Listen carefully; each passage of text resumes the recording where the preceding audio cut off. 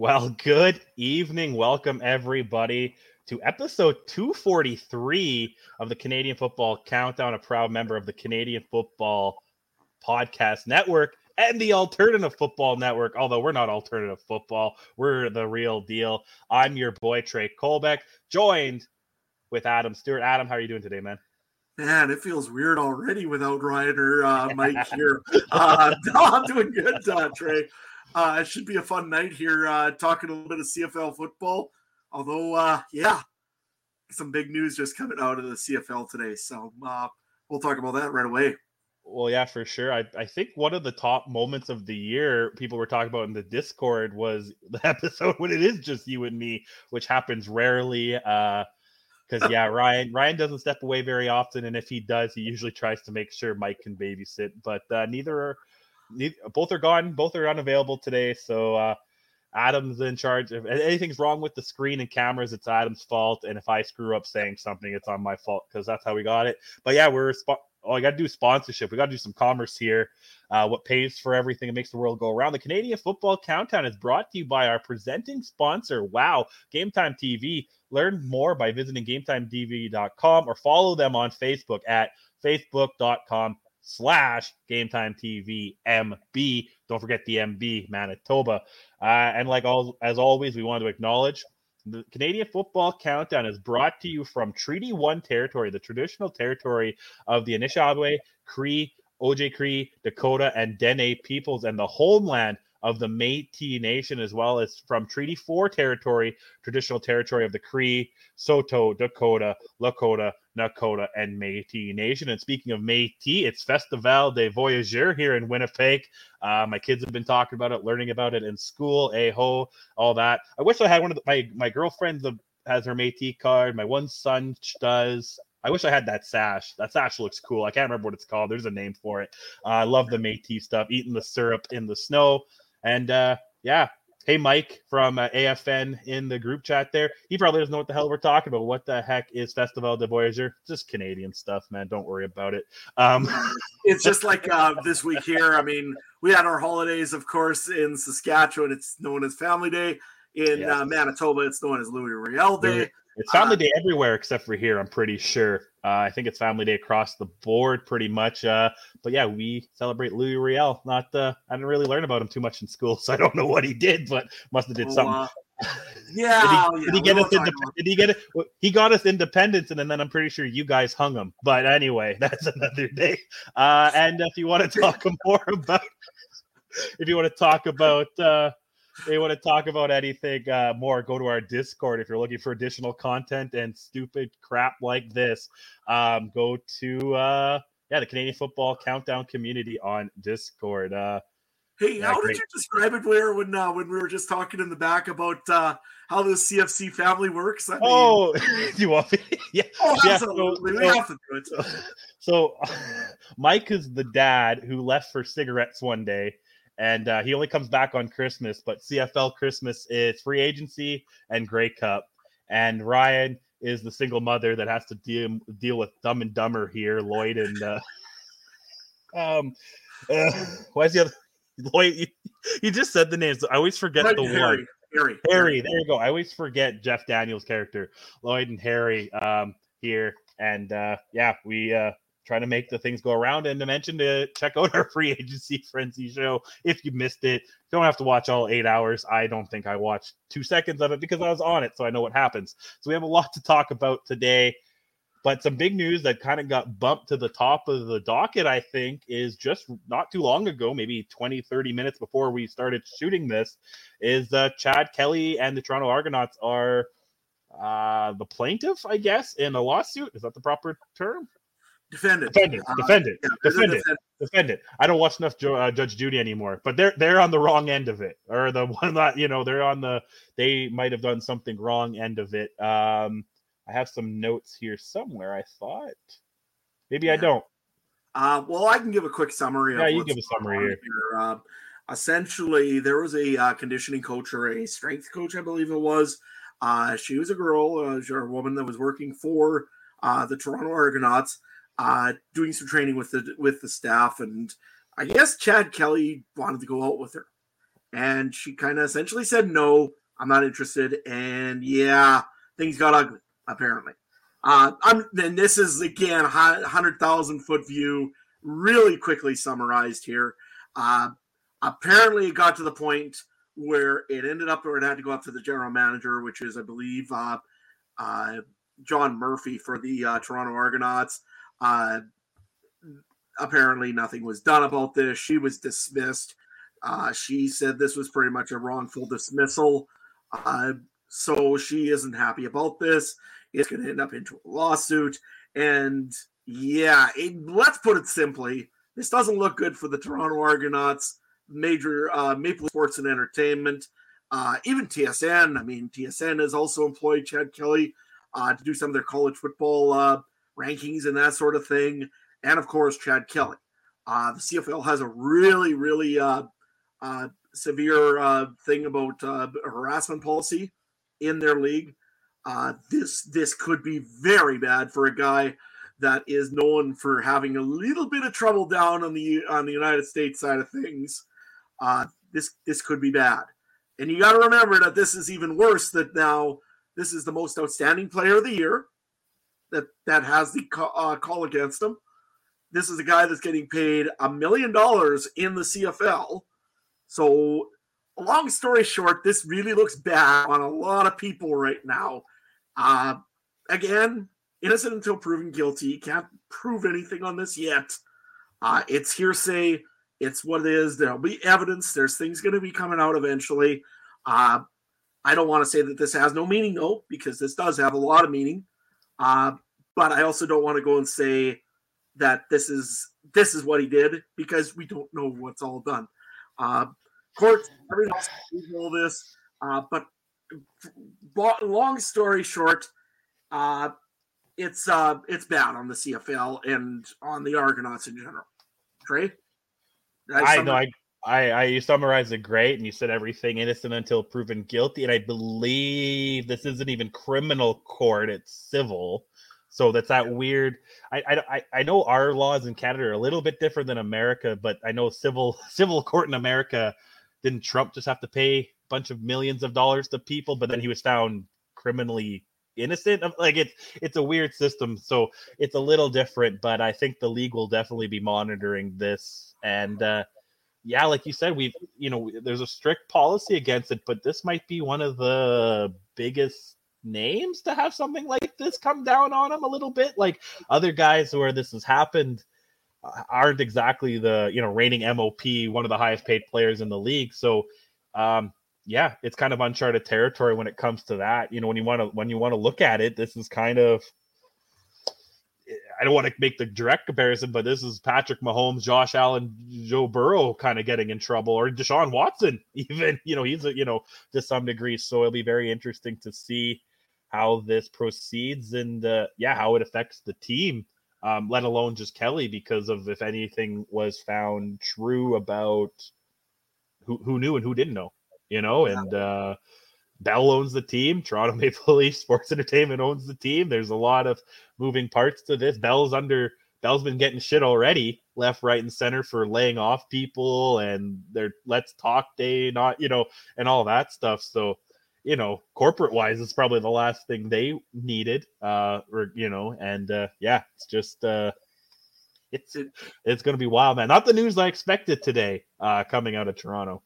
Yeah, and like I say, it's one of those that's got a lot of moving parts still. Again, we don't have all the details for you. Of course, nobody really does, I don't think. And it could become a potential real black eye on this league. We'll see what all comes out, and we'll keep you informed as this goes along. Really not much else to say on it right at the moment. Just because...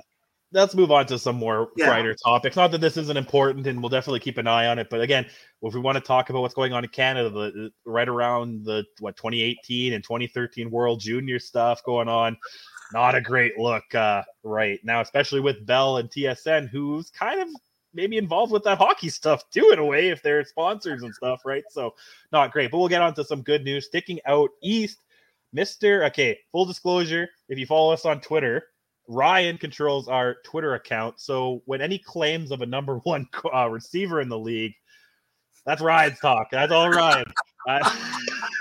Way to get the bus and run him over. Where's the bus? Let's throw him and hit him there. So when he said number one receiver, I mean, you can make the debate. You can make the argument for sure, but the number one receiver in the league, or debatable number one receiver in the league, Tim White, sticks with Hamilton. Let me see here. He's earning, he was asking for $300,000, although according to sources, he's going to be closer to 220, 235 on the books with some potential incentives. So I guess that $300,000 was a little out there, but he's still going to be one of the highest paid receivers, I think, in the league. Only 29 years old, had a career year last year, 75 passes, 1,269 yards, and 8 touchdowns.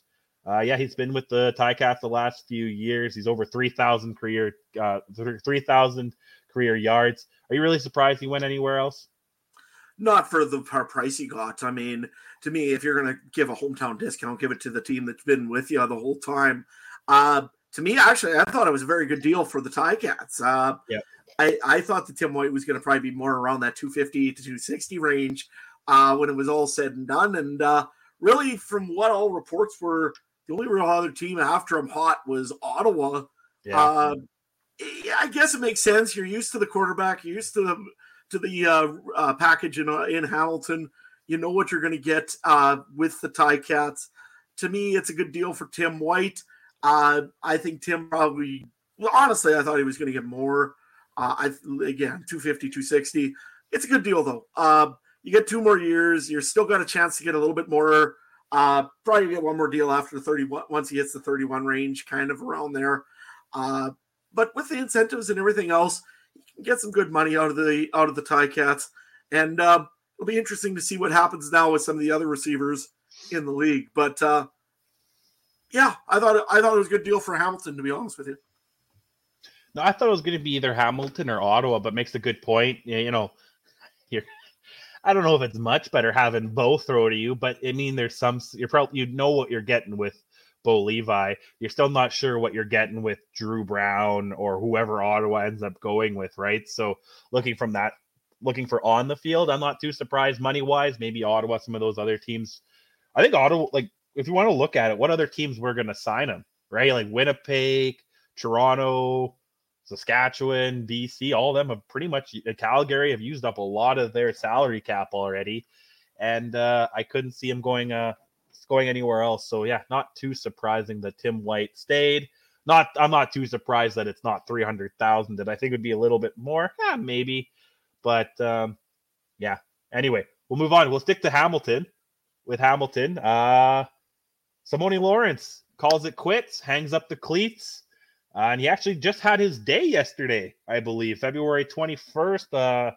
The mayor, the city of Hamilton was declared Simone Lawrence Day, which is pretty awesome. I wish I had a day. I guess every day's Trey Day in my world. 35-year-old finished his career, 742 tackles, 32 tackles for a loss, 35 sacks, 15 interceptions, 13 forced fumbles, 11 fumble recoveries, 169 CFL games, 154 of them with the Tiger Cats.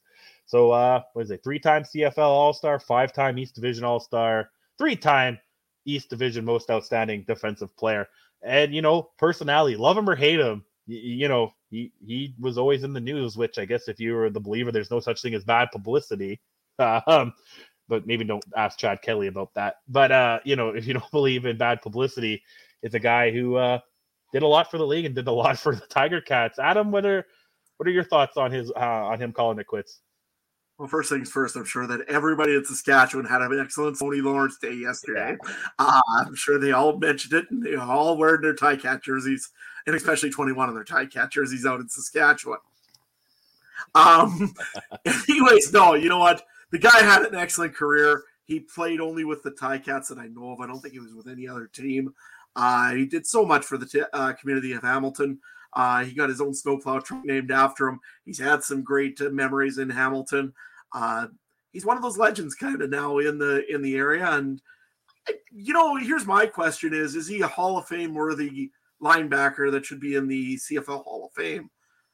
I'm going to say yes, just because I know he didn't win a trophy. Didn't win the big trophy. We didn't win a Grey Cup, but he was such an inspirational. Like every time he said Hamilton, guaranteed you were mentioning Simone Lawrence once. He was a great tackler. He could hit hard, clearly. He could play the game real well. I would think he's probably a Hall of Fame ballot kind of guy. What do you think, Trey? Well, actually, according to Wikipedia, he did start his career with the Edmonton football team, what they were called, in 2012. He was traded to Hamilton for Greg Woch and Jeremiah Mazzoli and Nathan Kanya. So let's see how that trade worked out. And then he left briefly to go to Minnesota in 2014 to return to the Ticats, where he has been ever since. So yes, he 99% of his career in Hamilton, brief stint in Edmonton. But yeah, even in Edmonton, I guess your Rough Riders wouldn't love him there. Yeah, did he actually play in Edmonton? It says he played 15. He was dressed for 15, started in 1. Okay. But he contributed to 15 tackles, 11 special team tackles, and 1 fumble recovery, according to Wikipedia. So they take that for what it's worth. But yeah, I never understood the hate for the guy. You know what I mean? Like, he was never a guy on my team, I guess. He did play to the whistle, and, you know, maybe he didn't hear the whistle sometimes. That happens. You know, it's hard to hear with the helmet on, but you can't deny he had passion. You can't deny he had love for Hamilton. And that's what you really want to see. That's one of the best things I love seeing, is the American guys who grow to love the city.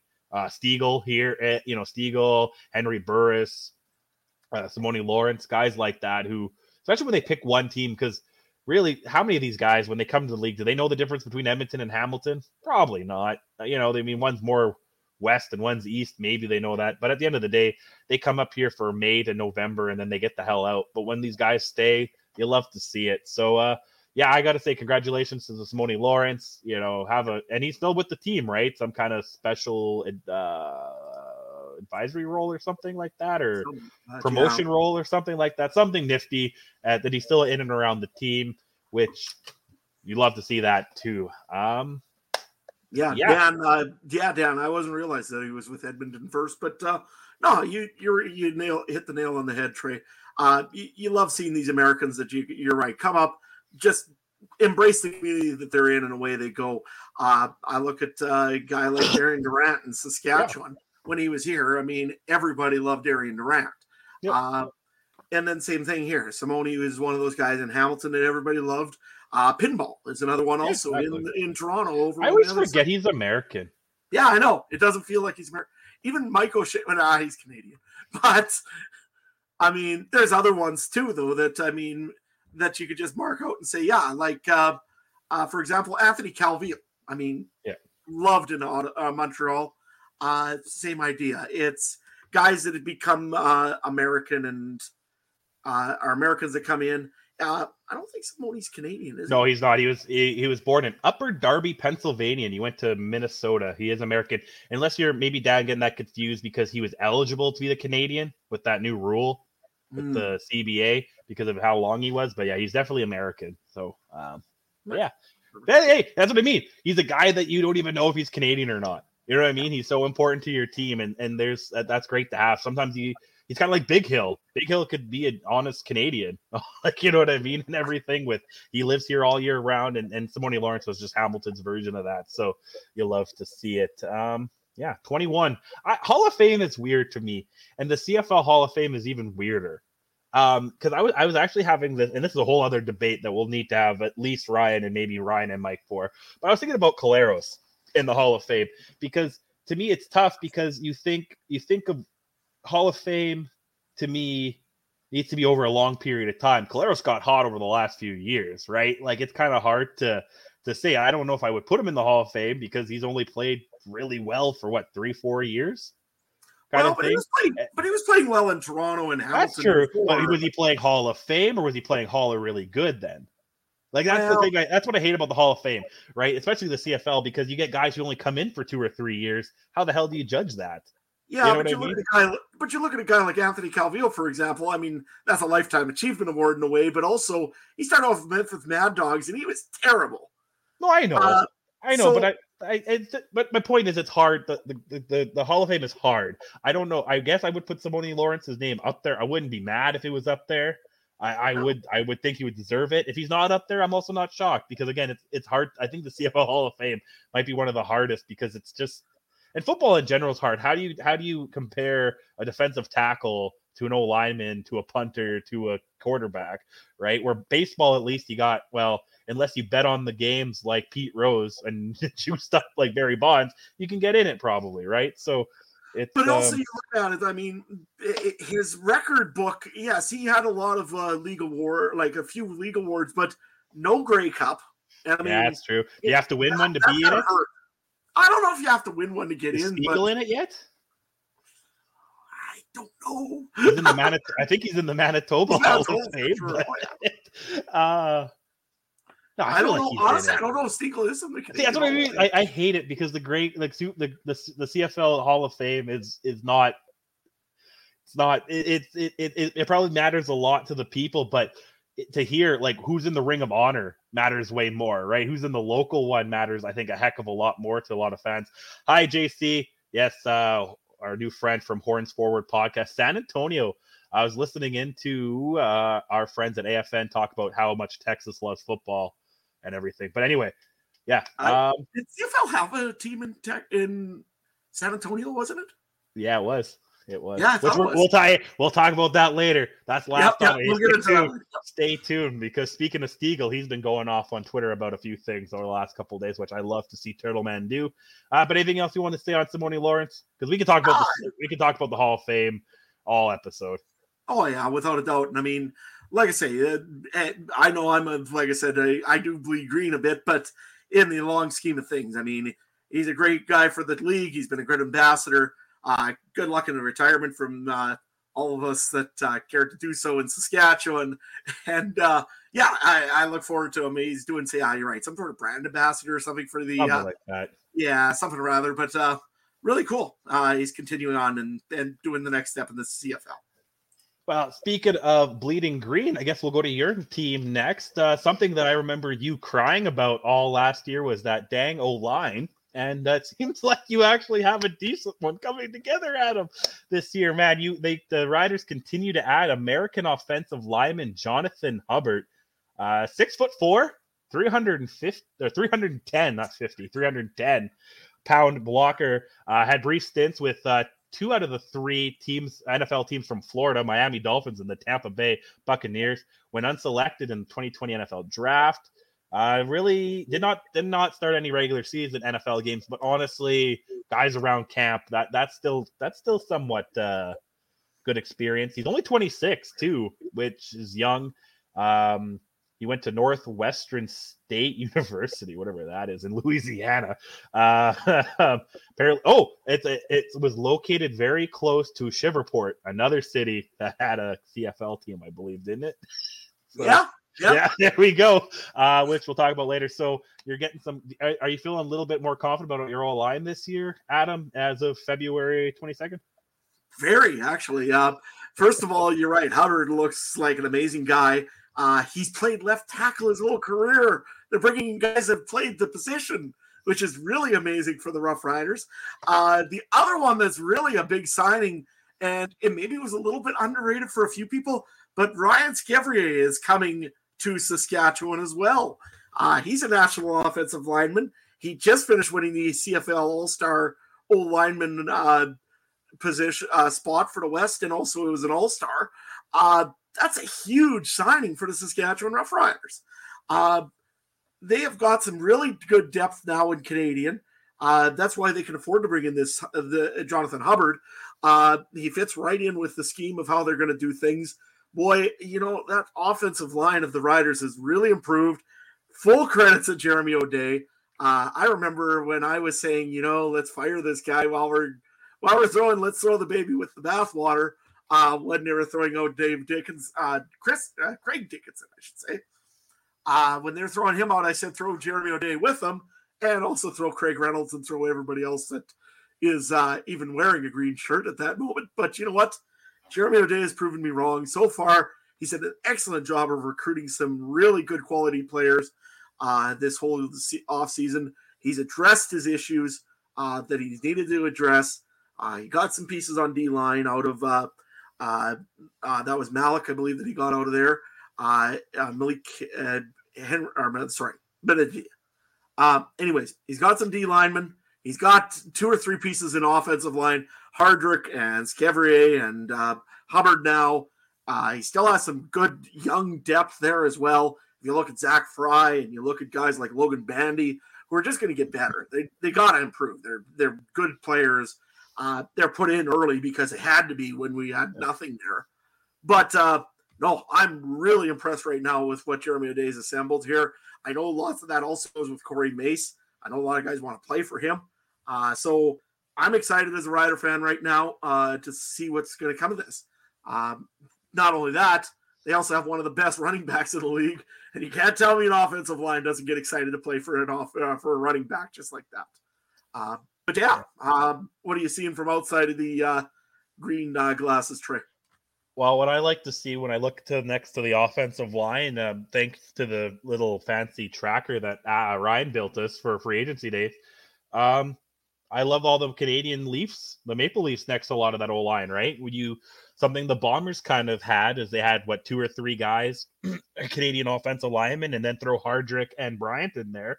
Well, you're halfway there, right? You throw Hardrick in there with a couple of your guys, Zur, Fry's Canadian, a couple other guys. Get all these guys in there that are Canadian.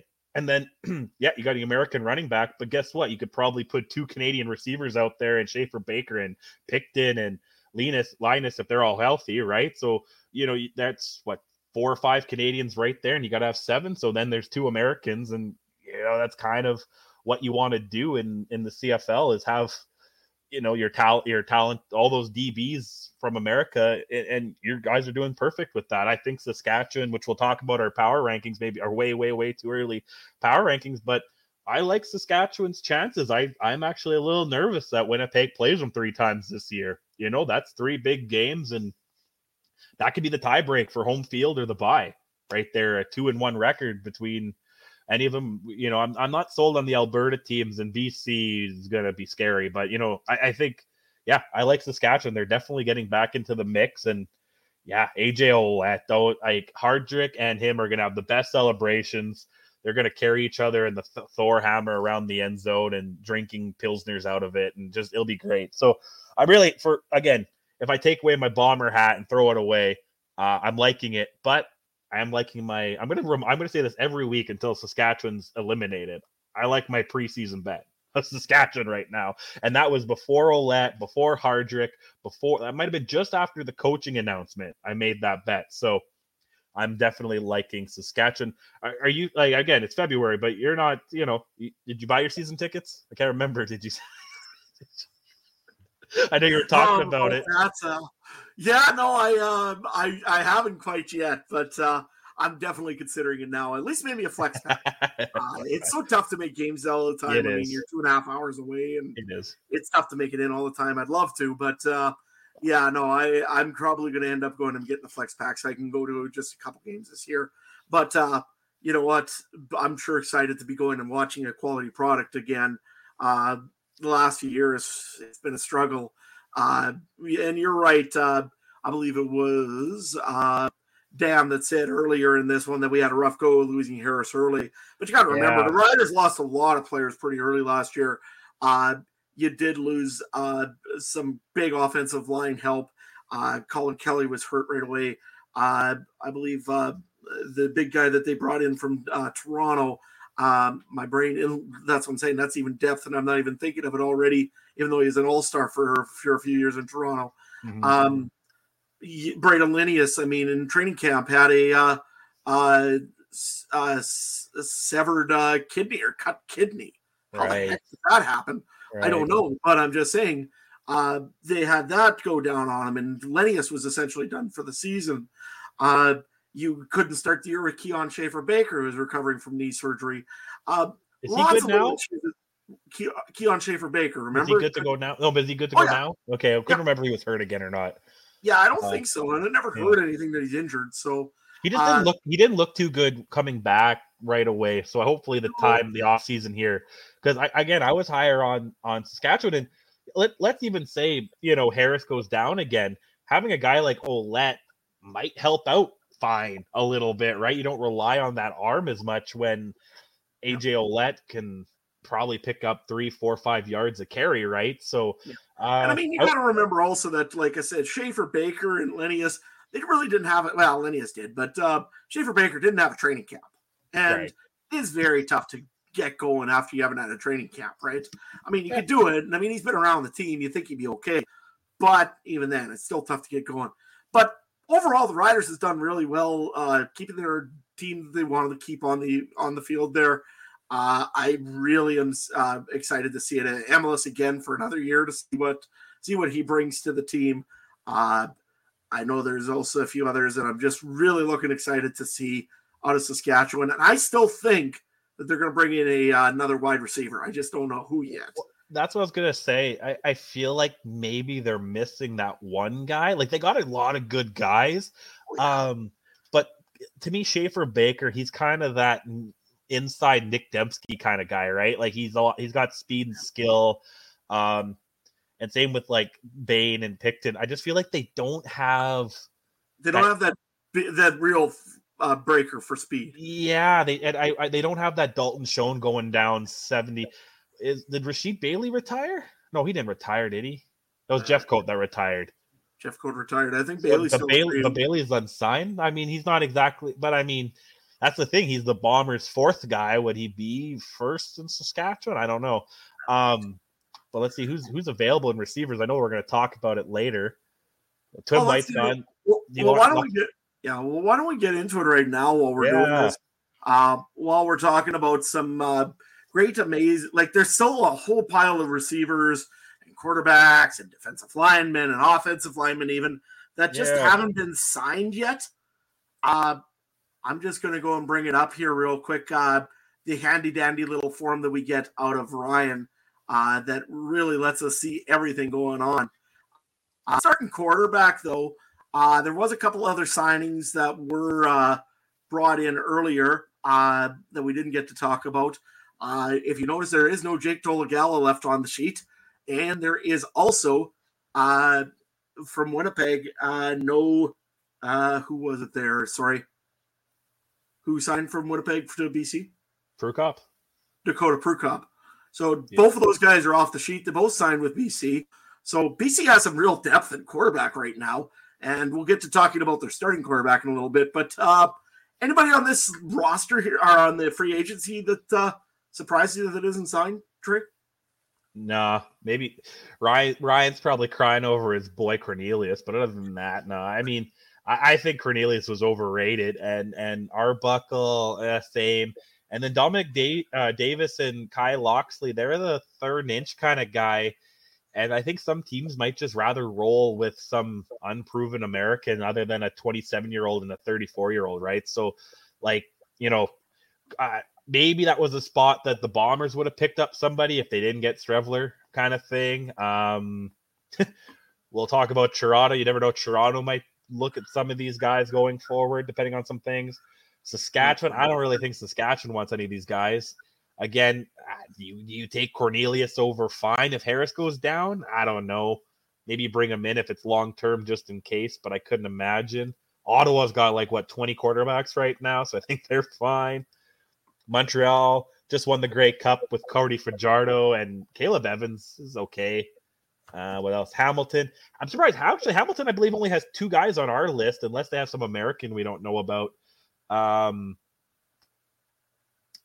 So I mean, but they got 2 guys. I'm confident. Not confident, but I'm confident they're gonna go with, and either Powell or Mitchell. So whoever they bring in would be the third guy. Edmonton's got 20 quarterbacks.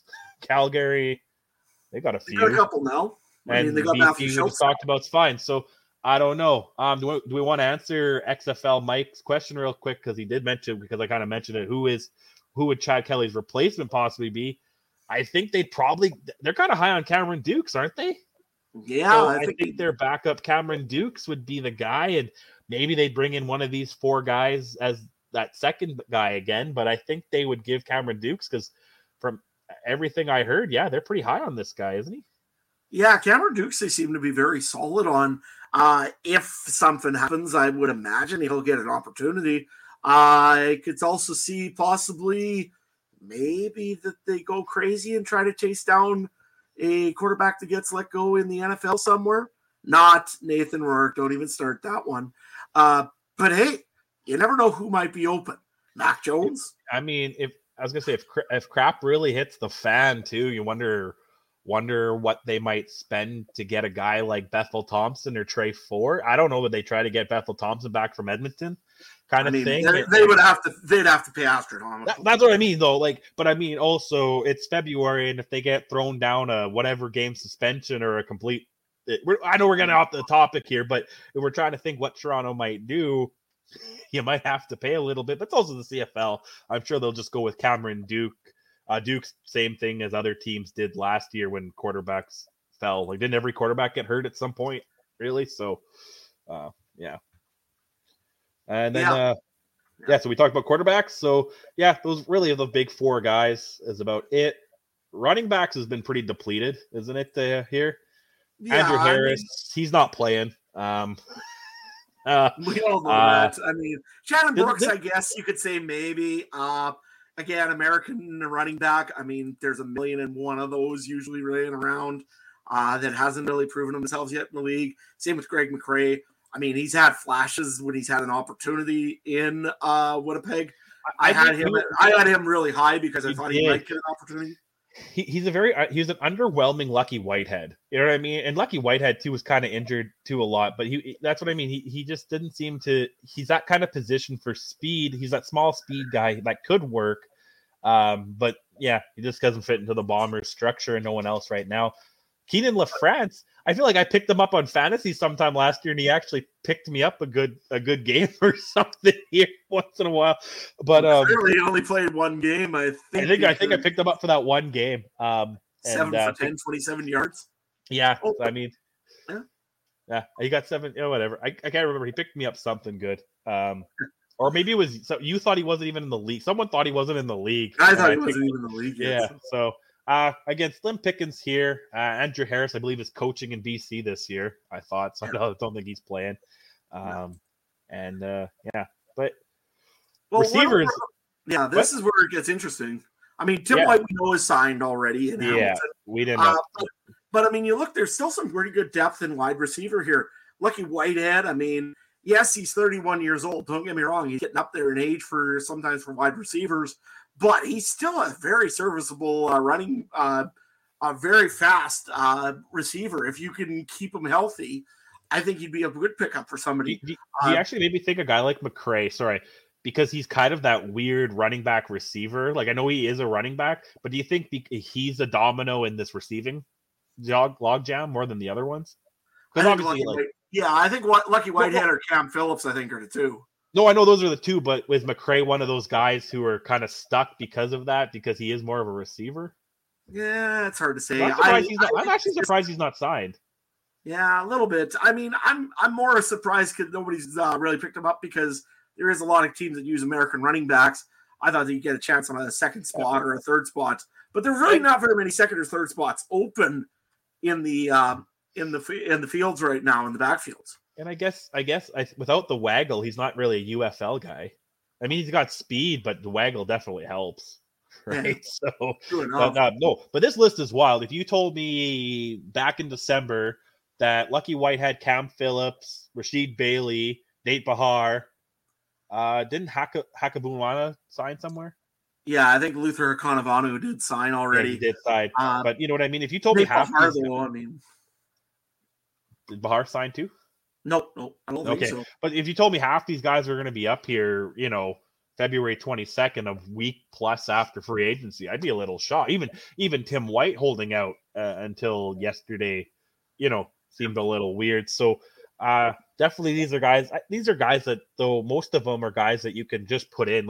Training camp helps, obviously, but you know what I mean? This isn't Lucky Whitehead or Rasheed Bailey's first rodeo. So if they come in March, April, I'm sure they'll still learn the playbook. I'm sure that if they come in June after some injuries, I'm sure they'll take a week and come back like everyone else. Does Duke Williams really get an opportunity though anywhere anymore? I mean, in all honesty, he blew off Saskatchewan essentially. Yeah. Hamilton, he had some attitude issues. I mean, you seen him kind of pouting a little bit there once every so often when Tim White or Some of the other guys Bayless were getting plays over him. I really wonder if he's maybe burned his time up here in the CFL. Would you call me wild if I said Emmanuel Arsenal got signed before him? Why did Manny Arsenal get signed today? Yeah, I bet he gets signed before Duke Williams. I think so. Honestly, yeah, I think so. Manny Arsenal is a proven veteran and can still play, I think, a little bit. Yeah. Is he your number one receiver, though? No. But, I mean, for depth or for – and again, BC, what are you doing? Sign them already. Well, actually, speaking of, you were talking about the Riders. What one guy on here would you want to put in right now? I would probably go with Cam Phillips, to be honest with you. I would say Lucky Whitehead's a good receiver, but Cam Phillips has the age to him. I think he just needs a bigger opportunity to prove himself. I think he's a great receiver. So that's who my pick would be, probably, if I had to pick anybody for Saskatchewan. I really want, I mean, it's not going to happen, but if the Bombers could get some magic with Rasheed Bailey again, but that's not going to happen 2 years in a row. I think the Bombers are done. They got league minimum rookies at this point, and maybe they'll have to pay. They'll pay me, give me a Gatorade and a pack of darts to go out there and hold the football or something. But yeah, I could just see a helmet there with a smoke sticking out of it, smoking up and down. Yeah, there's right. Longest yard man. I'm pretty sure in the remake, someone was smoking on the field. So, one of their defensive backs were sitting there and smoking away, and he gets a fumble because he went and burnt the guy with the cigarette. Yeah, but these receivers, there's some guys that I'm surprised they're not slated in yet, and I wonder if it's kind of similar to baseball where these guys are good. They deserve somewhat of pay. They bring something, but they're not that top level guy. So that's like in baseball, that's when you get a Corey Bellinger and stuff like that, who really good player, but he's not Ohtani, right? So he's got to wait, and I think that's what these guys are. They're not the Ohtanis of the league, but they're second tier. You know what I mean? They're guys who show up and they're guys who make stats. Rasheed Bailey, unfortunately, was the fourth guy in Winnipeg. Lucky Whitehead was kind of the fourth guy in BC. Yeah, Duke Williams, I think, is just done. I wouldn't touch him with a 10-foot pole. Arsenal, he might be a guy who signs late depending on injuries. You got those two Canadians. I'm surprised they're not signed, so. Yeah, and then, Shaq Evans is the same thing. Injuries are just kind of piling up on him. But let's run over to offensive line here really quick. There's still some pretty big names here. Chris Van Zyl, if he's not in Hamilton, he's got to be done. I would think. Colin Kelly's played some big games for the Riders in the last little bit. He's not bad. Again, we talked about Scevrier. He's in Saskatchewan now, so this one's signed. Jeff Gray, still not signed by that one's a big shock. Yeah. That's a big shock for me. I don't think he's not going to fit into Winnipeg anymore either, so I don't know. I would think it's dollars now. I don't think he fits. Yeah. It's because I would think after losing Hardrick and Richmond to retirement that would be a big one to sign. He, again, never really played, but NFL training camp experience. When I was working at the stadium, we got kicked out for 2 days because he had his pro day. So no one was allowed to be in there except for NFL execs or whatever. So and he had it up here. So that's a big thing when you make the NFL execs come to Canada to watch you. So he had some hype around him. And then there's there's Eric Lofton. He's already re-signed. Now in Saskatchewan, though, he went to Winnipeg. Right. So that might be the replacement again. Yeah. For sure. Good evening, Richard, in the chat. I see you're here. And then, of course, there's some visual ones that you're used to seeing on there. Josiah St. John. Come on. Don't bring him back to Saskatchewan. That's all I ask. Third time's not a charm in Saskatchewan. Landon Rice is another one that I'm kind of a little bit surprised about. As we said before, that was the last piece of the Johnny Manziel deal way back in the day. So interesting to see if he comes back for Montreal. That's the offensive line. Defensive line, Woody Barron's still available. That's kind of an interesting one as well. And AC Leonard, the Edmonton Elk, still available. It doesn't sound like they're going to go and Chris Jones really is that interested in him for some reason. As Edmonton has said now a few times, they're done in free agency. We got what we wanted. So yeah, a little bit surprising there, I guess. Any D linemen stand out to you? just a couple you mentioned. AC Leonard, definitely a guy that I would love to have on some teams. Is Ken Laurent one of those ones too? 36, probably, spend a lot of time in Hamilton. Might not come back if it's not there. Jordan Reeves, that's the brother of the NHLer, right? I'm surprised he's not. He's been serviceable. He's bounced around a few teams. You get the Canadian. Yeah, and you got the special teams player. You get the Canadian with it too. Vincent Desjardins. No, not so much. Or Desjardins. But yeah, AC Leonard's one of those guys. Like, God, could you imagine him mix him in with Montreal or something? You know what I mean? With that, I know again salary, but put him in on Montreal or Toronto. I would like to see that, but yeah, probably. Yeah, Richard in the chat wants more money for all the touchdowns. I think he was Edmonton's touchdown scoring leader for a while there, unfortunately. So, yeah, he probably deserves a little bit of a bonus. Comes back as receiver, and he did start his career as a receiver, actually. And then Chris Jones switched him over to D lineman. But, yeah, I mean, that's kind of crazy. Linebackers, biggest one, I think, probably for stats-wise, is Larry Dean. I mean, 35-year-old. He had 104 defensive tackles last year. That's huge numbers. Played all 18 games. I could see maybe Hamilton still maybe taking a shot at him. Go back to Hamilton, I suppose. Who else really is there on this list that you'd be kind of interested to see? Enoch Muamba. I don't know why he's on our list. I think he's retired. That's what I was thinking. Yeah, and then maybe Kevin Francis. He was a rider, Ottawa Red Black, pretty good player as well back in the day. He seems to bounce around a lot, though, so I'm not sure what's all there. Anybody else you see on linebackers, Trey? Not really from this list. Again, guys that probably, a lot of them are Canadian, so a lot of guys that might get signed late or injury, or I'm not sure. I think you got to go through some training camp to see what you're going to actually have to bring in. Over on the defensive back side of things, Sherrod Baltimore, I think, is maybe a little bit of a surprise for me, just because he really did have a pretty good season for Ottawa last year. I think he'd work well in a few different rosters. Anybody else that you really see that's interesting on this side, Trey, or same thing? Winston Rose, I know he had a kind of a down year in Winnipeg, but I think he could fit in somewhere. And didn't he go to the States for a little bit too? Was it Cincy? Something like that, or no, someone else. But yeah, but something like that. So he's one. No, just again, whoever you said. It's kind of a weird Nick Taylor. I guess he's getting a little old, but it's the name. So again, probably guys will come in later, and you never know. I wonder if our friends from the XFL, UFL in the chat here, that starts soon, and I don't know how that works. And I don't know, maybe guys will get picked up late there too, and they're weighing their options. It's kind of weird because it went from 8 teams in each league to 16 teams essentially to 8. So there's a lot less. That's 8 less jobs for some of these guys. Because I was thinking last year we lost a couple guys early, like Bethel Thompson and Sankey, right? But they've come back. Have we really lost anyone else to that yet? Not really. Not anyone. There was one name that I picked out this year. What was his name? The one receiver from Edmonton. But really, I mean, that was a 5th receiver, 6th receiver in the package. That's what I mean. So we're not, there's 8 less jobs, if not more, depending on position. 10 less, technically, 10 less, yeah. So that's what I mean. And then, right,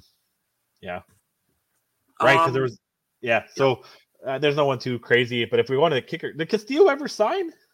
We wanted a kicker? Nope. Can't remember. I don't think he did. I don't think he did.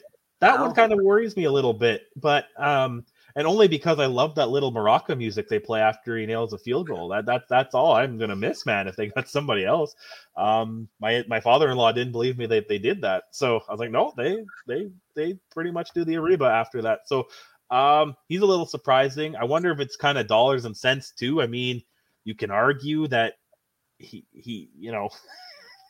he's the kicker on the West champion the last 4 straight years. I mean, he wasn't on them the whole time, I guess, but he definitely was on it the last year or two. So I guess you can make that argument. 90% field goal percentage, not terrible, So Yeah. I think that's a little surprising, unless he's maybe mulling over non-football related stuff too. You got to throw that in there. And what does a kicker make in the CFL? And I can't imagine. The only one that really made a lot recently is probably Medlock, and and stuff. So, but he was kind of Lawler, I think, makes a pretty good amount. Yeah, Lawler, like Paredes. Yeah, and maybe that's the thing too. So, I would think, there's going to be some free agents available right away. I mean, Edmonton signed Boris Beatty here, so they're not going to keep Faithful and Beatty. You look at another one. I think Edmonton has Small and your favorite kicker from back in the day. I would think that. Sorry, my brain just went and had a brain fart, so I'm not sure of the name. But the one, the recent bomber. Yeah. Oh, why is his name escaping me too? He's already out of my mind. Okay, I gotta look it up now. Yeah, it's right. It's probably right here, isn't it? Yeah, it'll be on this sheet here, anyways. Leggio. There we go. There it is. But I mean, you think about it, they got Burnham also in there. I would imagine one of those will get let go as well. So Winnipeg has some opportunity to sign some kicker eventually. Is it the same quality as Sergio Castillo, though? That remains to be seen. I know that Toronto also brought in Liam Hairolahu just because I wanted to try to say that name right. It's so like I wonder too if Winnipeg's going to move on just because they got that Shan as their punter, and that would be an international. Yep. And then maybe they go with the 26-year-old kicker because the Bombers just lost Theatric Hansen. So that might be their international player there, right? So that's still a thing, isn't it? So yeah. But do you want to tackle Richard's question here? Yeah. Yeah, let's tackle Richard's question here real quick. I'm just going to hit that stop screen there. Just listen to the 3 Down Nation podcast today. They talked a bit about the salary cap and how a lot of these new contracts are now using the marketing aspect as a loophole. First of all, what are we talking about here, Trey? Do you know? I'm not 100% sure, but I wonder if that's kind of like what I've been saying for kind of tied in where some teams are going to have like a wink handshake and be like, hey, you play here, you could be Simone Lawrence and do that. Hey, you play here, we'll get you like some kind of marketing where, because I wonder how the contracts work where if the team can facilitate them getting being promotion like that, and even if it's for their team and other corporate sponsors, that probably doesn't count towards salary cap, right? Where they're like, that's what I mean. Hey, Princess Auto just paid a lot of money to be the new name. I wouldn't be surprised Willie Jefferson's in a Princess Auto commercial. You know what I mean? Like, and that money would go directly to him too, right? So I wonder if that's what Richards is. Marketing portions of contracts don't count against salary cap. That's all I said. It kind of ties into what that's just more of an official way to go about it. It's like college, name, image, and likeness, man. Like these players are going to get paid to do whatever. It's going to make things interesting. But I mean, I'm not too shocked. It's probably one of those things where it's just more open. Like, don't tell me again that teams like Winnipeg and Saskatchewan aren't going to be like, hey, you come here and you're going to be, on billboards. Every radio station's going to want you. Every car dealership's going to want you. Every school's going to want you to come read. You're not going to get lost in the shuffle like Toronto, where you're competing with the Jays, the Raptors, the Leafs. You come to Winnipeg or Saskatchewan, I see more Bomber posters than I do Jets right now, and even the Jets are doing good, right? So you know what I mean. So it's I can definitely see that as a benefit, and I don't mind it. I mean, I honestly hate salary cap. I get it, but sports is the most capitalist thing in the world, right? There's nothing more capitalistic than sports. You pay people to play, especially children's games, and you pay them and whatever, but we're going to restrict your spending. And I don't like it. People always make the argument about baseball. Baseball doesn't always win. The same team doesn't win. We had Arizona and who was it? Texas. Is that what it was in the World Series? Yeah. Arizona had one of the lowest salaries in the league. Baltimore did good with one of the lowest salaries. Dodgers and the Mets had the two highest, and they got bounced first round. The Mets didn't even make the playoffs, and Dodgers got bounced. Atlanta gets bounced. So I don't know. Salary cap to me doesn't overly matter. Even Toronto. I mean, they had a huge salary cap, and they got that's bounced. What I mean. And they got bounced. Yeah. And so I mean, I just don't see one ownership group being able to go that far and above. Maybe Toronto because it's Bell, but we've seen how much they don't really spend. So is there any team where you're like, oh yeah, that team's going to go way and above and spend 10 times the salary cap to get a guy? I can't see it. But I definitely also think they should do the one exemption rule, at least one, or quarterbacks don't count or something, right? So you can keep some guys. I think we got to start getting some more guys from the NFL or got NFL-y. Too many guys want to be second or third string in the NFL, but here's my thing. I'll get back to Richard's question a little bit here with the marketing portion that they can market themselves. Saskatchewan's pushed that forever. For example, I know that's Capital for Automall. They go and they do an advertisement with the starting quarterback saying how he buys a vehicle from Capital or he loves this team at Capital Automall. Mm-hmm. There's other groups that always do promos with the quarterback or with the running back or with the receiver, whoever the star is at that time. They do speaking engagements throughout the community, and they get paid for them. Don't think they're going for supper. They're getting paid. They get their hotel. They get their meal. They get their vehicle to take in and out of the show, and they're getting paid a good sum to do it too.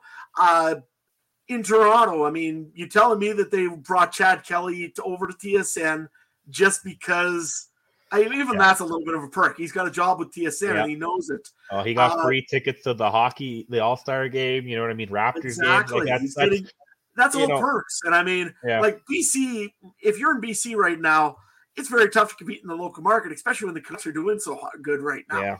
I mean, it sucks to be a little bit like Vernon Adams, but you got to be paid for it then. So that's, I don't know.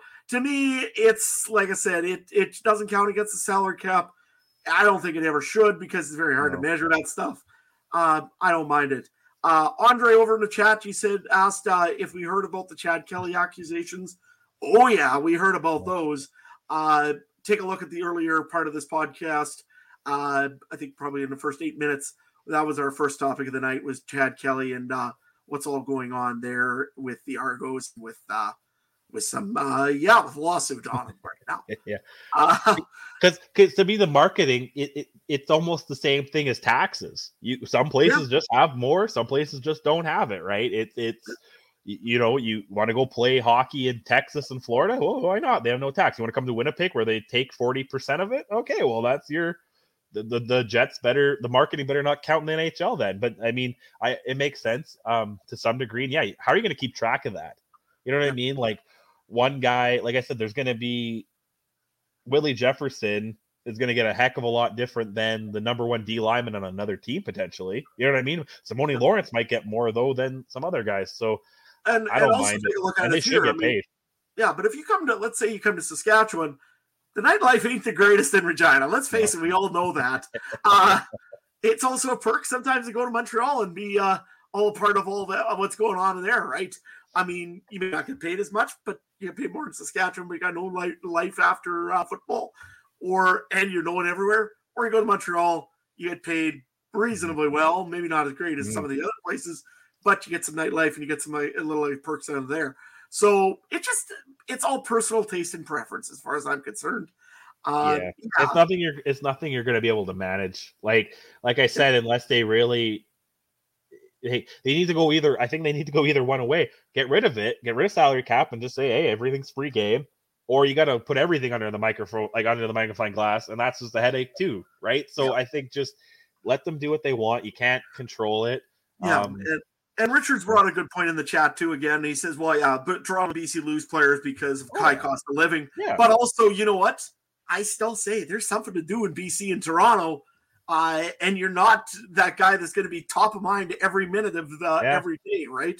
I mean, that's worth something to some guys, but maybe it's too much cost. Well, yeah, just the difference between Chad Kelly and Austin Matthews, right? You know, they're the best player on their team, respectively, and there's a difference of thing, and it just is what it is, right? So, I mean, let's face it, you could go buy a house for $1 million in BC and pretty much are living in a cardboard box, and you come to Saskatchewan and throw out $1 million. Well, you got a lot of house there. Oh, $1 million house in Winnipeg that's 2 boxes, Adam. That's 2. Ooh. I use a luxury cardboard for one for me and the wife, and the other for the kids. So it's like a luxury living there. Let's anything else? What's the next topic here? Vernon Adams extension looks like next one. VA. He's good with the BC Lions till 2026 per sources. Nice signing bonus, it looks like. I think, over $500,000 or something salary cap hit. Hopefully he got some marketing money too through all that. And BC picked a guy that they're going to go with, at least for the next couple of years. I'm sure a lot of that's guaranteed money, if not most of it. So, Adam, how do you think about VA sticking with the Lions? Hey, I'm happy for him. He went from a guy that was kind of just brought there as in case Nathan Rourke goes down, we better bring in somebody to franchise, essentially, and went BC. Done real well for himself, and last year you could even see it in his play. I mean, he was confident. He could make all those throws that he was making, and there was no more bad Vernon out there last year. We always used to have He had that one game. He had like 5 or 6 picks one game, and then and then after that it was like nothing. Yeah. So I mean, one, but that was also against Winnipeg. But yeah, you know what? Overall, though, Vernon Adams has really changed his game. He is a franchise quarterback now. He's played well. I think I can see him going up, just going up and up from here. He had to do a little bit of a round tour to get there. I mean, he was with Montreal, and then Saskatchewan, and then back to Montreal, and then to BC. So he's been everywhere. I think he was originally BC and property right when he was drafted, and then I think he got traded to Montreal. He's been all over the place, Vernon Adams. But hey, he's found a home in BC. Good on him. He ain't going to be joining any of the barn parties in Saskatchewan, Richard. I don't think anytime soon. He's got the BC area covered, and BC's been fun to play in. Yeah. So he actually started in Montreal in 2016 and 2017, then went to Saskatchewan, then a brief stint in Hamilton, back to Montreal, and then to BC. But I like it. Good player. You know the TD to interception ratio is close to 2-1, which is what you want in the CFL. You're never going to get much better than that in the CFL. Maybe 3-1, 4-1, but those guys are hard to find. And I think he's got a good team around him, and I think we'll talk about our way too early pre-rankings here, but BC's got to be in the top, to some degree for most people in the West. It's hard. They didn't really lose a ton, like Betts and that, a couple other guys, but I'm liking how they're looking. Let's see what's next on our list. I think we're on to the way too early power ranking. I think so too. I'll quickly run through Ryan's. He put them in the Discord, so we'll throw him under the bus once again, and then we'll pick apart his. We'll start at 9. He's got Ottawa. 8. He's got Calgary. 7. He's got Hamilton. 6. Edmonton. 5. Saskatchewan. 4 BC, 3 Toronto, 2 Winnipeg, and 1 Montreal. Quick look. His top 4 are kind of similar to what ours we'll talk about, unless you changed yours from the Discord, but neither have I. But Montreal at top. We'll get into it, but neither of us have Ottawa as our bottom one, but Ryan does. What do you think about Ottawa? Do you think I understand the skepticism, but I think they got to be a little bit better than 9th. Yeah, I think they're better than 9th, but I think it also all depends on their quarterback again. They very well could be right at the bottom of 9th if Drew Brown doesn't perform this year. Like I said before in Ottawa, they're going to go where their quarterback takes them. They brought in some good pieces. I like what they did, bringing in Jamal Peters and a few other pieces into the defense. I think they're going to be a good team, but that being said, they got a good offensive line. I think they're going to have a pretty good running back there with Williams. But I think what they really need is a quarterback. Until I see their quarterback playing at a high level, I'm not really going to be oversold on the Ottawa Redhawks. And I can see where Ryan comes in at number 9 even. So yeah. So actually ours, we'll just go kind of step by step here because ours. We both have Hamilton, Calgary on the bottom. We just have them reversed. You have Hamilton 9th. I have Calgary 9th, and we have one up. I mean, that's the way I see it. Calgary and Hamilton, I'm not high on either of those teams. I don't think they have the quarterback to do it as of now. Maybe Powell and Hamilton, but I mean, might be better than Bo. But he did show some stuff last year. Wasn't too high on him. Anything you want to talk about those two, or is that pretty self-explanatory why we have them there? No, you summed it up. I mean, I think it's going to be a very big competition for quarterback in Calgary. I could almost see Jake Mayer maybe losing that job right off the bat in training camp. They really still push Bo Levi Mitchell and Hamilton. I'm surprised by that. I didn't think his thing would be restructured. I thought he'd be on TSN this year. Yeah. I thought he'd be done. But no, he's back. Hamilton hasn't done anything really to improve their team a lot. I mean, they lose Simone Lawrence to retirement. They've lost a few other pieces again in their defensive line. They've lost in their defensive backs and in their linebackers. I mean, Jameer Thurman was good. Now all of a sudden you don't even have Simone Lawrence or Jameer Thurman. I can't say that defense is going to be better.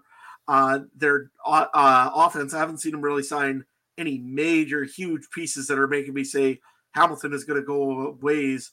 And with Bo Levi the way he is, unless he's really gotten the year and got his head back into it, don't expect much out of Hamilton. No. If we're moving on, we did the same thing again at spot 6 and 7. We have the same teams but switched. You have Ottawa at 7 and Edmonton at 6. I have Edmonton at 7 and Ottawa at 6. Again, I think it's pretty self-explanatory there too. Ottawa, I think, is better, but they're not number one, right? So you got to put them in the middle. And Edmonton, I don't know, man. They got Bethel Thompson, but I don't know how much. Did they do a lot right now?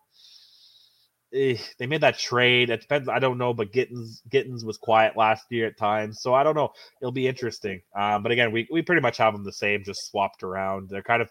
I wouldn't be surprised if either of those teams finished third in their division, making the playoffs. Well, I guess they would have to, but you know what I mean. At the same time, I wouldn't be surprised if they got shit kicked 50-0 in the semifinals either, right? So yeah, I could see Edmonton. With the only reason I put Edmonton above Ottawa was because there's a connection there from Bethel Thompson and Gittins Jr. That's really the only difference. I think their defense is a little worse. I don't care when you lose a guy like Serezna, that hurts. Yeah. And the other one part of it is Ottawa. I'm still not sold on their quarterback until I see Drew Brown play. Again, I just said this ago. Yeah. So. And we finally agree. We both have Saskatchewan at 5. Is that where Ryan had him at 5 as well? Again, I think big improvements, great improvements. I'm just a little, I don't want to say uncertain, but I want to make sure Trevor Harris stays upright, and you want to make sure Hardrick isn't, maybe too old for, and you want to make sure Ouellette doesn't hurt himself doing bailing and Hayes and stuff. He's going to be shoveling the stalls, right, for you all off season. So, but I think Saskatchewan will definitely improve. And in my list, I have them 3rd in the West right now, and that's where I had them when we talked on free agency day, right? I think they're that team, might be 10-8, where Winnipeg and BC are just 12-6 or 11-7. So yeah, my way of looking at it is Saskatchewan's going to have some growing pains in the first half of the season. They've got a lot of things that changed. I mean, the offensive line's all different. You got a different running back in the back. The only thing is the same as the quarterback, essentially. So it's going to take a little while for them to get adjusted to it. It's a new quarterback or a new coach, new coordinators, new everything, essentially. So it's going to take probably at least 4 or 5 games until Saskatchewan really starts clicking.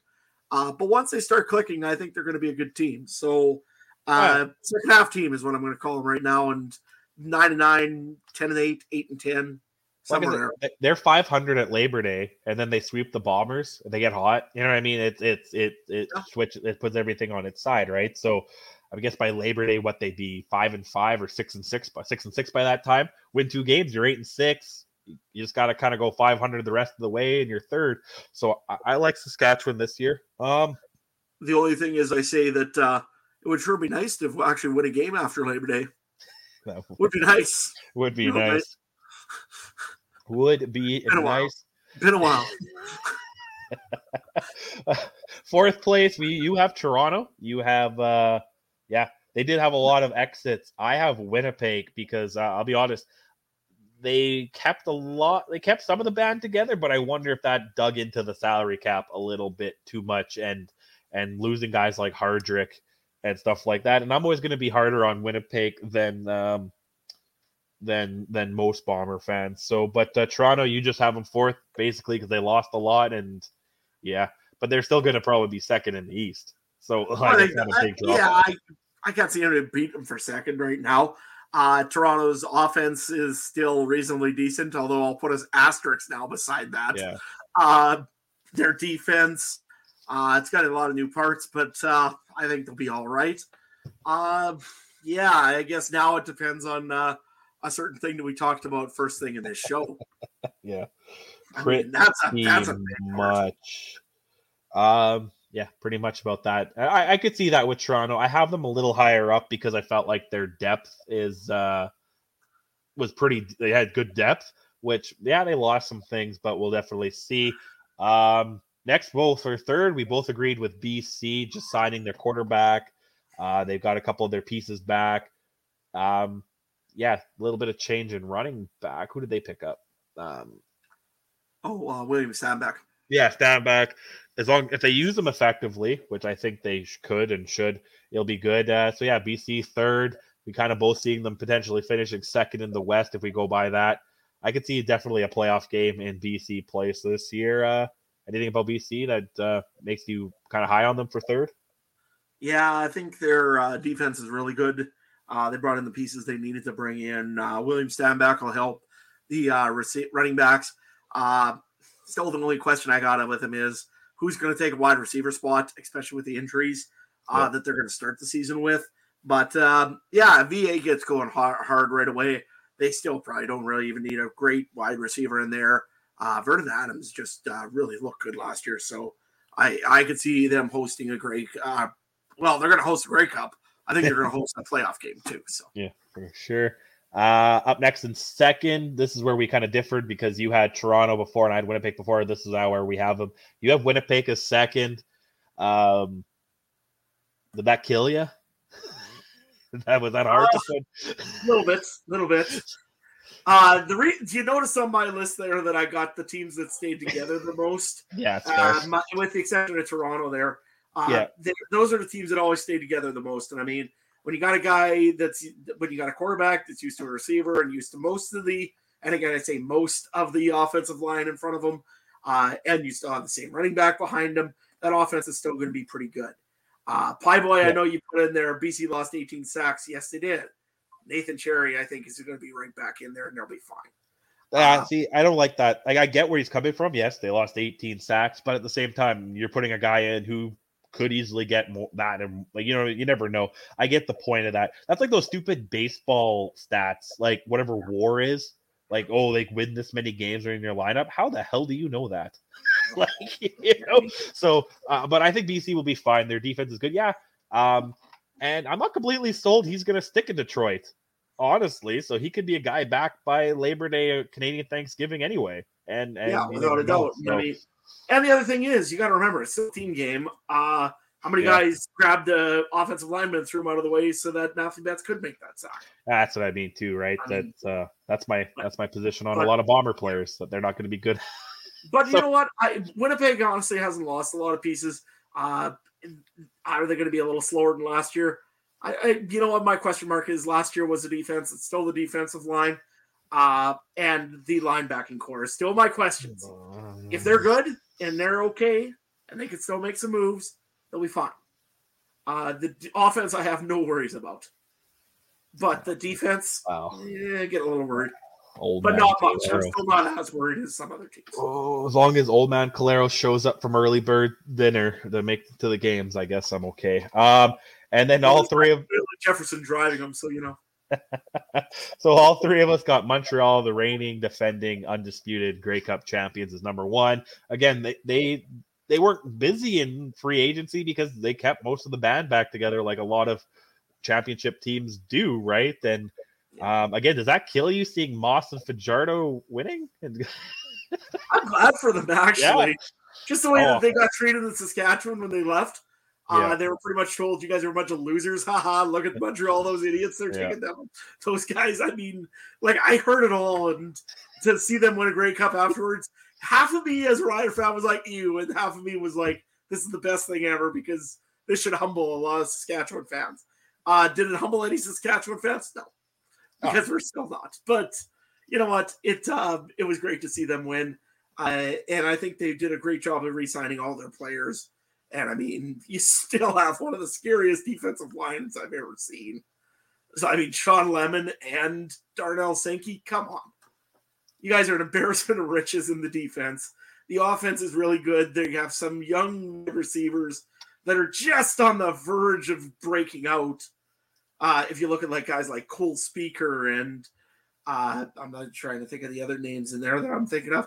Even they brought in Tevin Jones. He was a great receiver in Saskatchewan that apparently couldn't understand the playbook, allegedly. Yeah. But he worked well with Jason Moss. So, you know what? Give Montreal credit. They're right now, they're the number ones they deserve to be, and why wouldn't they be? Yeah, and the Pie Boy, what about Austin Mack? Yeah, it's a loss, but again, next man up. And again, he's going to the NFL. He's not a slam dunk. He could be back by Labor Day. You never know, right? So, yeah, I think that's definitely a hole in their, like a slight hole, but Chappie, you know what? I'm going to give him the same credit. Everyone wanted to kiss Winnipeg's ass when, but they lose Winston Rose or they lose this guy. What if they lose Lawler? Well, they find that's what championship teams do, right? They find a guy to fill the hole, and that's what Montreal is going to do. And I think their new ownership too, right? Like their new ownership wasn't even in place at free agency last year, and now they've got a whole full year. A guy who seems to care, a guy who wants French TV deals. I think he's going to do everything to be like, we're going to be the Winnipeg of the East. We're going to have this. I'm not going to say that in comparison, but every team wants to build a dynasty, right? So listen to some of the depth that they've got for a wide receiver. Like I said, Devin Jones, Cole Speaker. You got Tyson Philpott. You've got Tyler Sneed, Sneed was breaking out at the end of the year. Yep. Keon Julian Grant is still a good receiver. Chandler Worthy's still on that list. I mean, these are the guys under contract, and if they really feel like they need to, they could probably bring in another piece or two. But in all honesty, why would they? Yeah. They've got lots of depth. If Austin Mack shows up back from Atlanta, why not? I mean, they'll be more than fine. No, 100%. And then real quickly, because our last topic we're going to talk about, some U.S. expansion talk came up, and Stiegel was having fun with it on Twitter. You know what? Let's Google it just in case especially because we might have some of our new AFN friends in here that might not know about the Canadian expansion in '95. So let's, maybe go down a little history lesson here. I didn't get to talk about it when I was on the AFN show last week. So, so talk about would we ever go to south of the border again? In 1995, there was 5 American teams. One of them did win the Grey Cup, the Baltimore Stallions. There's also the San Antonio Texans, the Birmingham Barracudas, Memphis Mad Dogs, and the Shiverport Pirates. And interesting enough, it was split into North and South Division, which that always throws me off. So basically, 3 American teams were guaranteed a playoffs. Would we ever do it again? Adam, what's your thoughts? First of all, there's other teams, too, that we have to bring up. The Miami Manatees, don't forget, they were just about to be coming. I mean, that would have been the best name ever for a team. There was also the Las Vegas Posse. Right? Yeah, we can't forget about those guys. No. And, of course, their first singing of the national anthem by some singer that didn't know the Canadian national anthem. Yep. That was the first time that Saskatchewan went down there. They got a Vegas show. Sacramento Gold Miners too were in '94. Yeah. There's also the Memphis Mad Dogs, as I mentioned before. Yeah. There is all sorts of weird teams that were going to be coming up. It was an awesome time in the CFL because it was chaos. But some of the rules were insane. I mean, for starters, Americans didn't have to have American or any Canadians on their roster. Right. It was because you can't enforce that. So no, you couldn't. So they were tried, and I mean, it was hilarious watching these teams play. And I mean, obviously, the U.S. teams had the advantage because there's just so many more American football players, right? Nevertheless, the first year, I think it was it the Colts in '95? They won it, but in the year before, they were in the West Final, and Louis Pasaglia, the BC Lions, ended up getting a game-winning field goal to stop the Americans right where they were. But yeah, that was kind of some throwback history for you there. And then the next year, the first Grey Cup ever held in Regina, Saskatchewan, was the Calgary Stampeders and the Baltimore Stallions. Baltimore Colts or Stallions. They wanted to be called the Colts, but a certain team wouldn't allow that. Well, I wonder which team. That's actually crazy because it was the Baltimore Colts, and then they moved them in secret to Indiana. Right? They moved them in the middle of the night. Yeah, they moved them in the middle of the night to Indianapolis, and we're like, yeah, we're in Indianapolis. That's one of the craziest stories. It just sounds like you want to say CFL's Bush League. We didn't move teams in the middle of the night. Okay, so we just took a whole pile out of the U.S. and said, "See ya." That's true. And of course, the Baltimore Stallions eventually became in '96 became the Montreal Alouettes. Yep. And that story became and the Baltimore Stallions paved the way for the Ravens to kind of come back too, right? So. Yep, exactly. So NFL, you're welcome. Yeah. Anyways, as per current U.S. expansion plans, please tell me there's none. Honestly, this would be the silliest thing I've ever heard of for a long time, and I don't know why Milt even brought it up because I think someone else. I think he saw, was it either CFL Reddit or something, put a poll about it on Twitter or on X, and I think he quoted it being like, do people actually want this? And no, I agree. I think 10 teams. If I don't think you can go any farther in Canada, because fine, maybe do East Coast and maybe Quebec. I don't think you can do more than 12. No more than 12 in Canada. 10 is fine. 12 if it works. But I think US. I think it only would have worked. And that potential, I'm going to go back to I don't want to say a merge, but I was okay if there was some kind of sharing of ideas with the UFL or XFL. But outside of that, football, it's not going to work. I don't think, because you have to have the ratio. You can't enforce it in America. It's just too hard. Yeah, it was just going to be insanity. I mean, it didn't work whatsoever for the Canadian Football League back in the day. We had a question in the chat, or not really a question. Richard put down that the quarterback for the Baltimore Stallions was Tracy Ham, and yes, he was the quarterback for the Baltimore Stallions. Then behind him was a running back that nobody's ever heard of before, was Mike Pringle. So some really kind of cool names that were a little bit of a part. Defensive lineman Alfred Payton was the one defensive lineman for the Colts. Just some really cool names that became some other pieces in football somewhere else or with the Canadian Football League afterwards. And I think 96 was one of the last years. I believe Tracy Ham might have came into Montreal. And then I think after that it was in the expansion the dispersal draft. Montreal picked up a player named Anthony Calvillo from the Memphis Bad Dogs. Also, I should add that wasn't he on the Posse? Was it the Posse? I thought he was on Vegas. Oh, sorry, Memphis Bad Dogs was Matt Dunnigan. Yeah, I'm pretty sure Calvillo was on the Posse. But yeah, that's right. You're right. He was on the Vegas Posse. I don't know how I know that because this the US expansion was before I was born. So I mean, I was like 3 or 4 years old. Probably. I was 2 months old when the Stallions won the Grey Cup. So yeah, I don't really know much of it. It's one of those fairy tale dreams, right? Like TVs in black and white. What are you talking about? You know what I mean? It's just something that's hard to imagine. Or explaining to my kids that there's actual television that has commercials and you can't fast forward and rewind, and it's not this Netflix. They don't believe me. But anyway, so we both kind of agreed no to US, get the 10th team.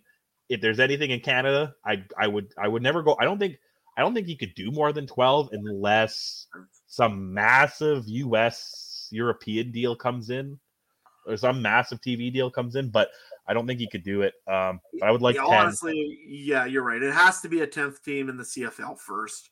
It has to be evaluated and settled down and made sure that it's well established. And then maybe you can start to think about some places that the NFL would never even touch in their wildest dreams.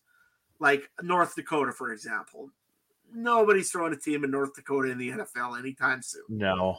Utah, you could probably get away with it, maybe. Maybe Salt Lake City or something like that. You maybe can get away with it. You might get away with it in South Dakota, or maybe even Iowa or somewhere there. That's about it. All those places, you're still competing with NCAA. Yeah, you know what I mean? With NCAA. So yeah, that's what I mean. So yeah. So okay. So places that don't have a Div 1 NCAA team. Tell me, yeah. That's a fact. Is there a place that doesn't have a, and even if it's not Div 1, Div 2 colleges still get crazy if they're the only places that has it, right? Fair enough, I mean, that's what I mean. So you might compete with Div 2. You ain't competing with anything in a Div 1. No. So I'd stay away from the US. It's a real ugly thing. Pie Boy St. Louis isn't going to work. I mean, UFL is going to go in there. The NFL still looks at it. I mean, if the NFL even thinks about it, it's not worth it. Unfortunately. And I'm the most diehard of CFL guys. I would love to see the CFL go in there and take over the whole NFL and make it all CFL rules myself. But I'll be honest with you, it ain't going to happen.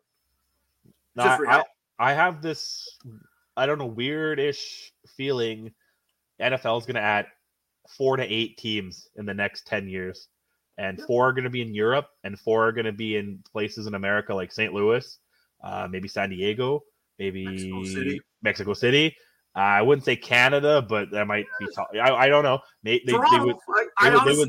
would look at TO. They would look at TO, and that's what I mean. They're gonna add 4 to 8 cities, couple places in America that need one, and then the top 5 or 6 international.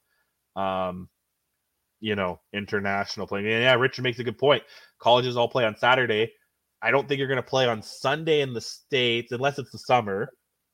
Oh, that's the thing, though. When does college start? August, September? So you're only competing with them from September to November, December. But, I mean, every game in the States is going to have to be a Friday nighter then. And then that's high school. So we've had that talk before on the Discord.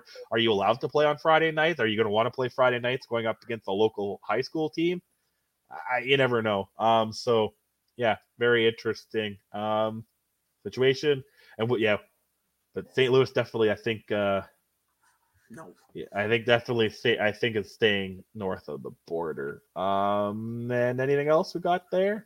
But we need Quebec or Halifax. Yeah, we need a maritime team first before we need anything. Yeah, and in all honesty, I could see another BC team before we see another. I keep hearing about that. I guess I forget about the population of BC. I kind of forget about that. That I guess it's the Vancouver metro area, right? That's what I mean. I guess Victoria. Well, I guess Vancouver is second, if not third largest metro area in Canada, behind Toronto and Montreal. Those 3 are the biggest. So I mean, I guess so. And my worry about a few from the U.S., right? I mean, like some guys out of Washington State, you probably bring in a few probably from there into CFL if they like it. See, and Richard brings up Saskatoon. I think that would never work. You're never gonna pry Rider fans away from it.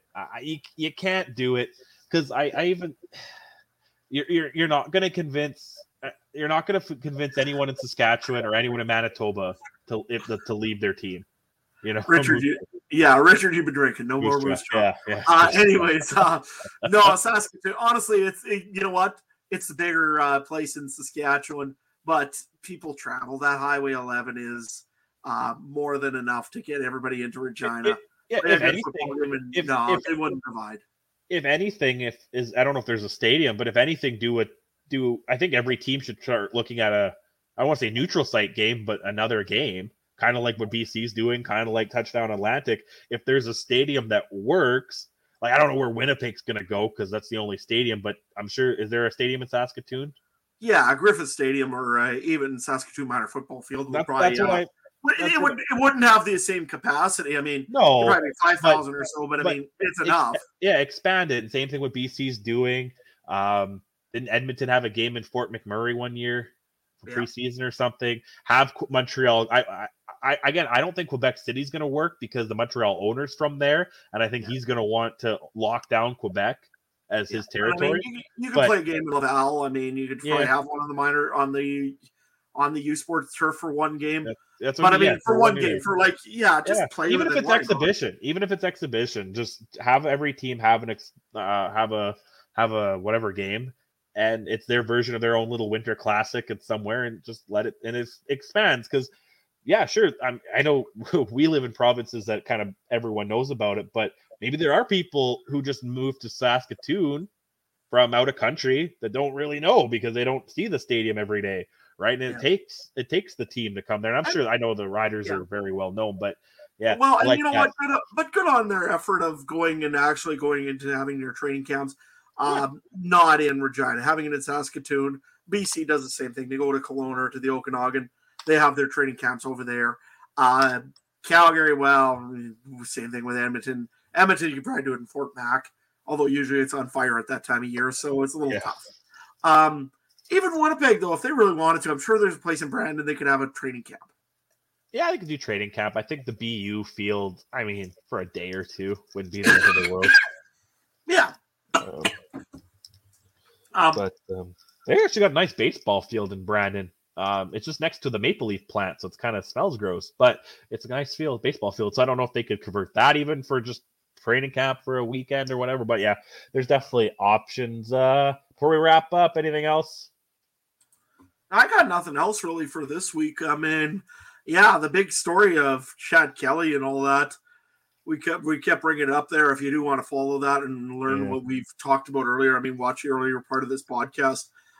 We'll be on it. We'll be watching it. But I mean, let's hope. I don't know what to hope on that one. Yeah. To be honest, it's what it is.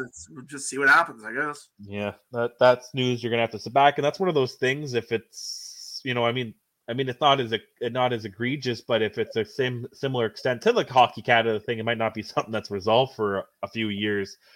We all know how the court systems can go, but hopefully, whatever happens, we'll figure it out.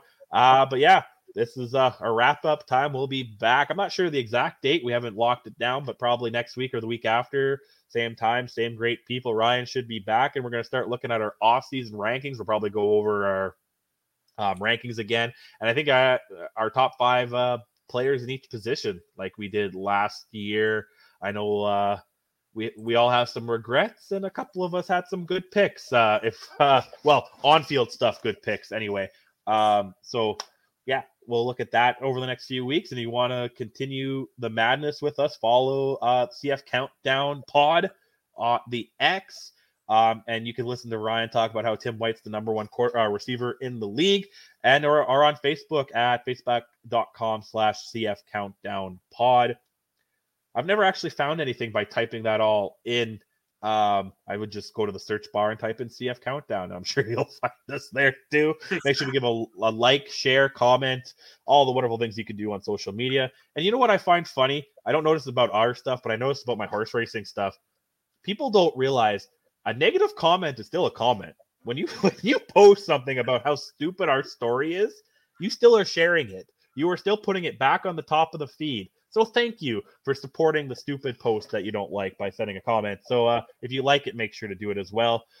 Check out all the other great shows from around the Canadian Football Podcast Network at CF Pod Network on the X, and our new friends at the Alternative Football Network at the official AFN on X, or alternativefootballnetwork.com. Make sure to check out UFL starts in the next month or so. I think training camps are kicking off. I think it starts April. Very interesting there. As we saw last year, some guys like Sankey and stuff like that spent some time there and then came up and won a Grey Cup, right? And we got Bethel Thompson when he went down to Atlanta. Now he's back. So, definitely some continuity between the two leagues. Reminder, our Discord check that out. CFC Discord at the link in our description. Thank you, Mike. March 30th. I wonder if they'll be available. I know XFL was on TSN last year. I wonder what it'll be like this year. And whatever podcast platform you're listening to, we appreciate it. And like I said, do the fun things, comment, subscribe, rate, review. Unless the review's bad, 5 out of 5 or don't do it, and share the show with your friends. Help us grow the show. If you're going to give this episode a 1 out of 5, Ryan's never going to let us do it again. So, make sure to do that. Adam, where can people find you and everything you got going on? Well, I don't know. You'll find me in a hockey rink, mainly in Theodore this weekend, because that's pretty much my life right at the moment. Or in a calving barn, one of the two. Senior hockey's going on. Oh, that's time of year, eh? Yeah. Yeah, calving time right now already, and had a set of twins the other night. Ooh. But hockey, big things are going on in there right now. Game 3 tomorrow night in Theodore for all those that are listening. I shouldn't be throwing in plugs for that, but I will. Theodore, Swan River, boy, it's been a fun series so far. Both teams won on the road. It's in Theodore tomorrow night, so hopefully Theodore can actually pull that one off. And, then it becomes a provincial game on Saturday. If you get a chance and you haven't seen it, type in Foam Lake Flyers and just look at all those fine bench-clearing brawls that happened on Tuesday night versus the Wynyard Monarchs. We get to play those guys on Saturday. We haven't played them for 12 years, and back in the day, it used to be the big bad Buffaloes, and we used to beat up on them. But, we'll find out what happens here on Saturday. It could be chaos. You might want to watch it. Just saying. Anyways, now that I'm done doing shameless plugs, Trey, what do you got going on? I am the king of shameless plugs. I try to mention everything I do all the time. So, if you want to see what I got going on the X at Trey Harness Link, I am the guy for harness racing stuff, and especially Western Canada. Where are we at here? I've actually had, crazy enough, back-to-back Friday nights, I hit the Pick 5 at Fraser Downs, the track in BC. One was $230, and the other one was $270. And if you follow my show, Harness News Update, you would have won that, Adam. So, you didn't listen. So, and I got that going on right now, so we'll see that. I'll be live tomorrow probably if I get that episode done. Shameless plug. I just posted my UFC podcast. You cashing in on UFC. Find that on my Twitter as well. I was actually doing pretty good. I was so mad last week. I went 5 straight fights right, and then I got the last prelim wrong, and then I went 3 straight to start the main card and got both main events wrong. So that's the way she goes. But I'm over 500 in all categories, so that's the thing. Ryan, find him at the CF Countdown. Tag him in that about who you think number 1 receiver is in the CFL. And if you do want to make it personal, it's at the Cooper Trooper 42. Yeah. And don't forget to check in on our dad who left for cigarettes, Mike Garrell, at Mike Garrell 1. No, Papa. Where are you, Papa? What is this thing? Mike Garrell. This is Mike Garrell on the X. He's got his hockey stuff. I see his show up there all the time. He's got his Game Time TV stuff. Busy guy. Give him a like and follow there. He's always got MJHL stuff going on too. All you guys are hockey, and I don't think I've watched 2 minutes of it this year. Didn't watch any juniors, which I usually do. I didn't watch any curling this week. Have you watched any curling? Watched a little bit of it there when Saskatchewan was 3-0, and then they decided to, lose it. So, sounds like they changed up the playoff format again, or it's different than I remember it being. So, that's one thing. Can we please just have the same format for 1 year? For more than 1 year? I didn't mind that. I didn't mind the old way where they had the pools, and then it was like that championship thing, and then the playoffs. And I didn't mind that that much. But I also love 4 teams are from Manitoba this year because we are the kings and queens of curling, apparently. That's why McEwen had to leave to Saskatchewan for the men's, because he could go to Saskatchewan because he couldn't win here, right? So you guys have a good player. My favorite curler is now on Team Saskatchewan. So we'll have to live with that. But till next time. You got the little clip ready? See ya. Let's see. Do I actually have it ready? Gee, you bugger. Give me 1 second here. Yes, I got it ready. Okay, let's go. Good night, everyone.